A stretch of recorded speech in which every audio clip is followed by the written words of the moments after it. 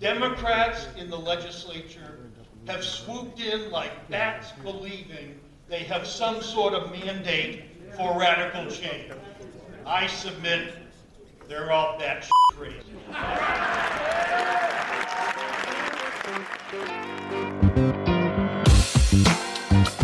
Welcome to another edition of the New Hampshire Journal podcast presented by the Josiah Bartlett Center for Public Policy, where Drew Klein is the president.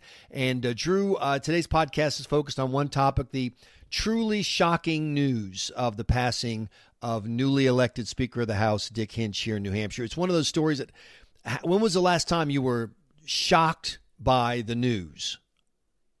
No, I mean, when you told me, I almost fell down. It was, it's a sad day. Also with us is Chris Maidment, who covers the legislature for New Hampshire Journal. And when you called me with the news, Chris, I was just stunned. I mean, I was just talking to Speaker Hinch the other day. I mean, he's a vibrant kind of guy. And then just out of nowhere, boom. Yeah, I mean, I got a call shortly before I called you. I needed a little time to digest the news myself because it was, as you say, that shocking. Last week we just watched him be elected to the speakership, and it was a very emotional day for him. He was deeply honored to be elected to that position by the House of Representatives, which is a group of his peers, where he's worked for 12 years. He was going into his 13th year as a state representative from Merrimack. He's been a longtime public servant in Merrimack. And like you said, vibrant guy. Every time you talk to him, he was upbeat, he was jovial, he was happy.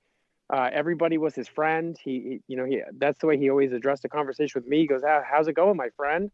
And it was really shocking, like you said, just to hear the news of his sudden passing so abruptly, just a week after he got the one of the highest positions in the New Hampshire state government. And it was a position that he clearly wanted. When he was talking about running, he talked about how important it was to have a Speaker of the House who could make the House work, that there was a lot of responsibility that came with the job. In other words, it wasn't something for a kind of a flighty person or an ideologue, but someone who knew how to make state government work, Drew. And to be on the verge of having this job that he wanted and admired so much, and then to be gone is just stunning.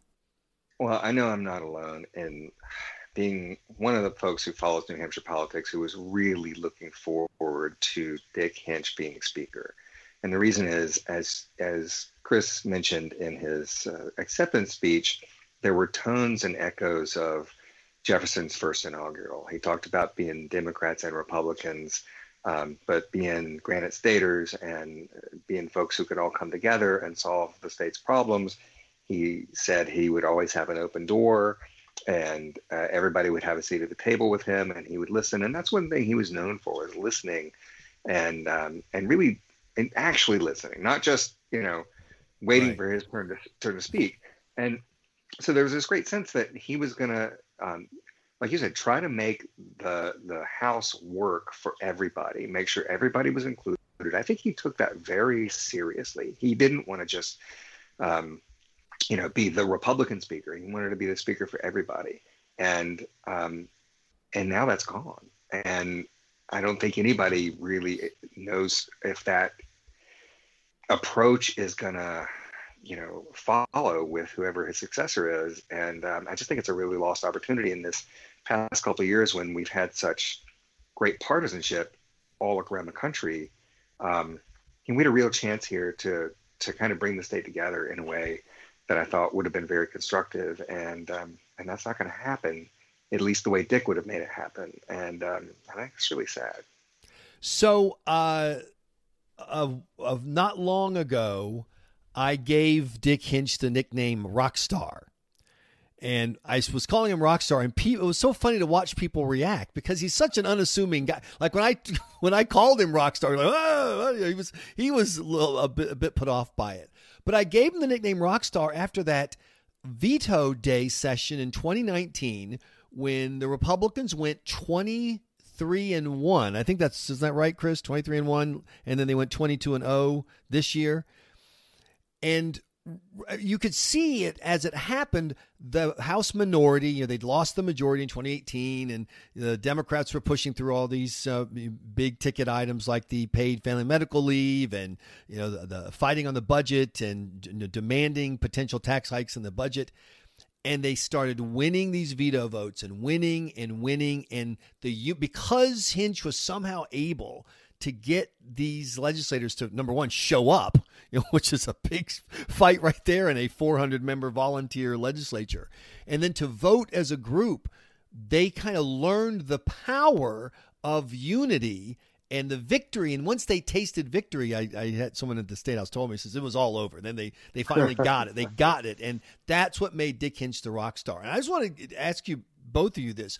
Imagine how different Chris Sununu might look today if he had lost those veto fights on things like paid leave or the green energy bills, et cetera. What if he, instead of gone 23-1, he'd gone like 13-13 or whatever, and lost a bunch of veto fights? I think his governorship could look.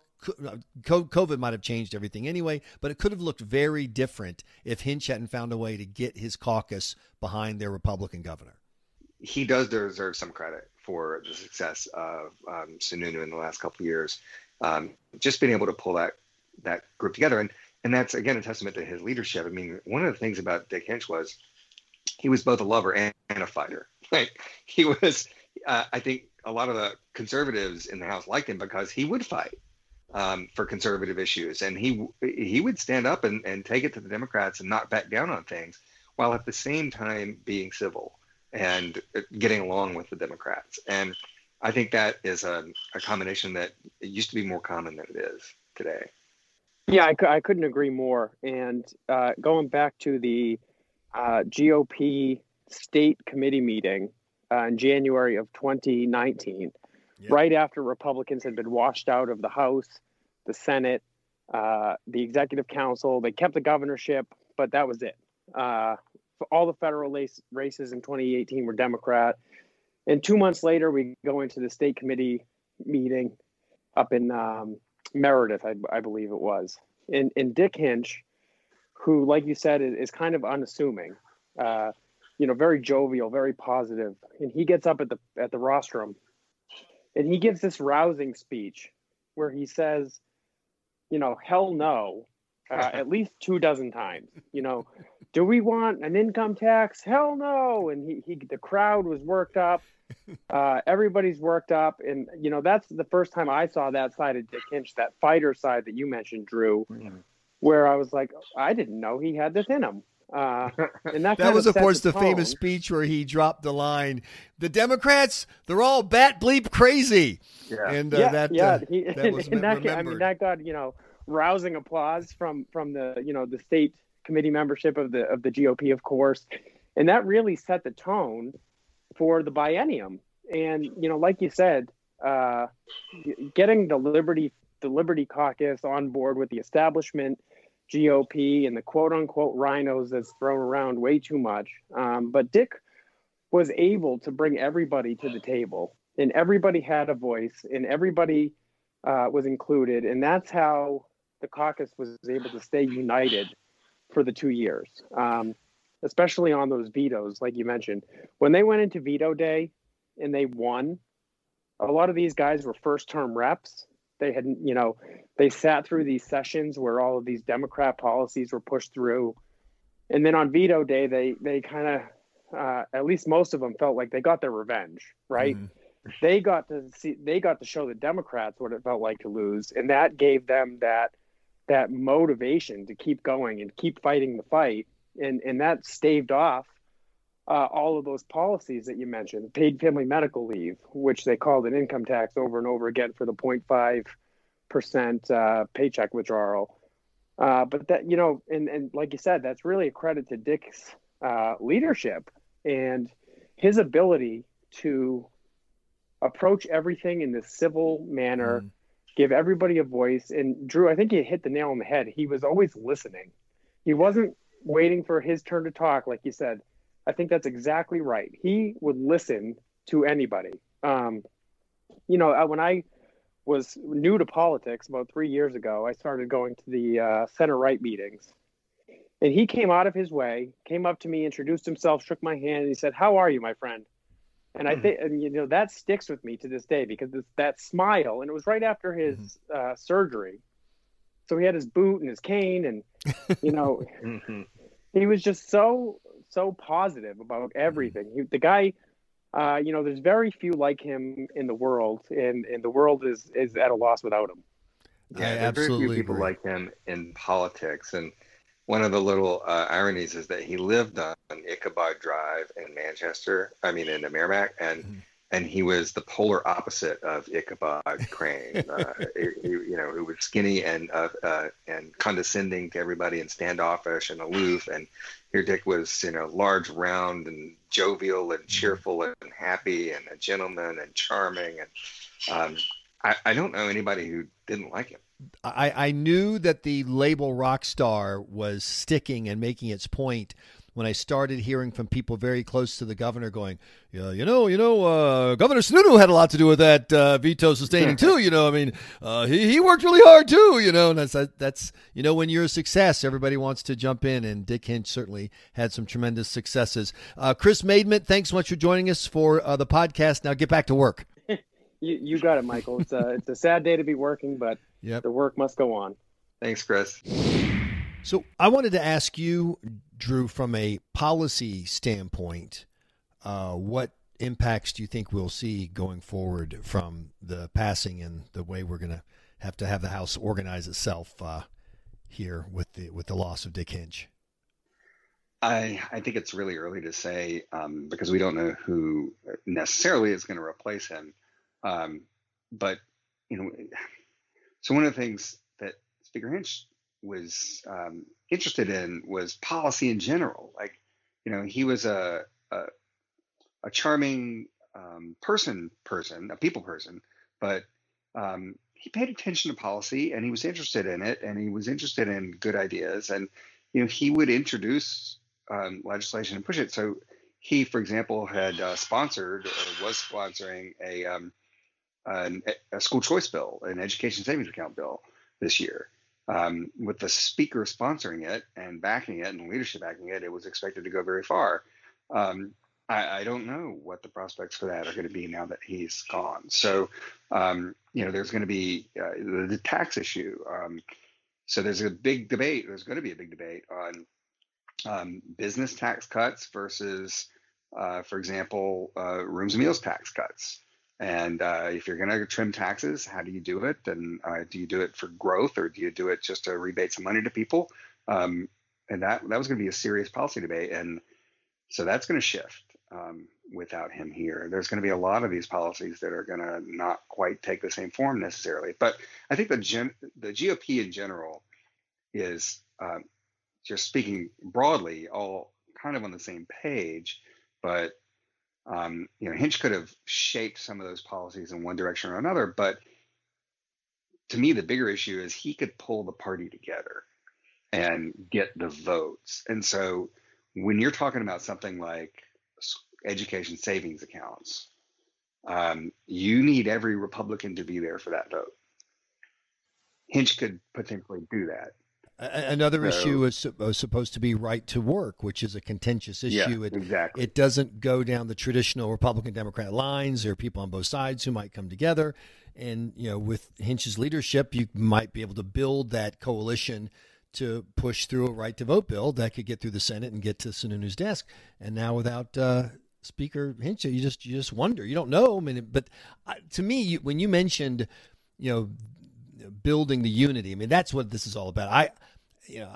We got a lot of blowback at NH Journal last week for a piece we wrote about how the Republicans mishandled the first week with Organization Day, et cetera, and the fights over the masks, and it was not a good look all the way around. Keeping the fact that people had been exposed to COVID secret, and that shows you just how hard it is to manage a caucus in a 400-person body than a caucus of Republicans. Because as you know, Drew, when you're not doing identity politics, which Democrats often do, or basic coalition politics, when you're doing ideological politics, well, everyone has a different idea. And so Republicans love to fight, and you're not truly conservative, you're not truly pro-business, you're not true. So you have all these almost fights about virtue signaling. Let me show you, what kind of Republican I am.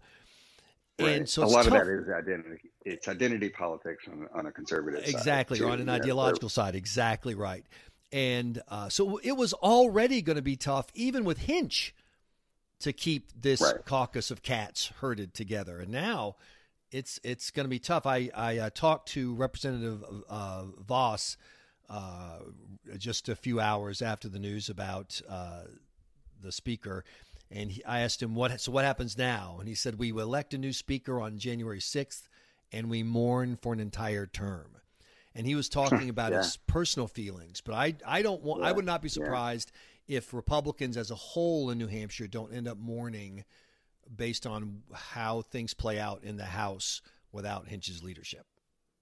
Yeah, and one of the things I think that made him so effective, as I mentioned in the other section of the podcast, is he came out of the conservative wing of the party. I always thought of him, I encountered him early on as a backbencher, as somebody who was, conservative sort of activist type.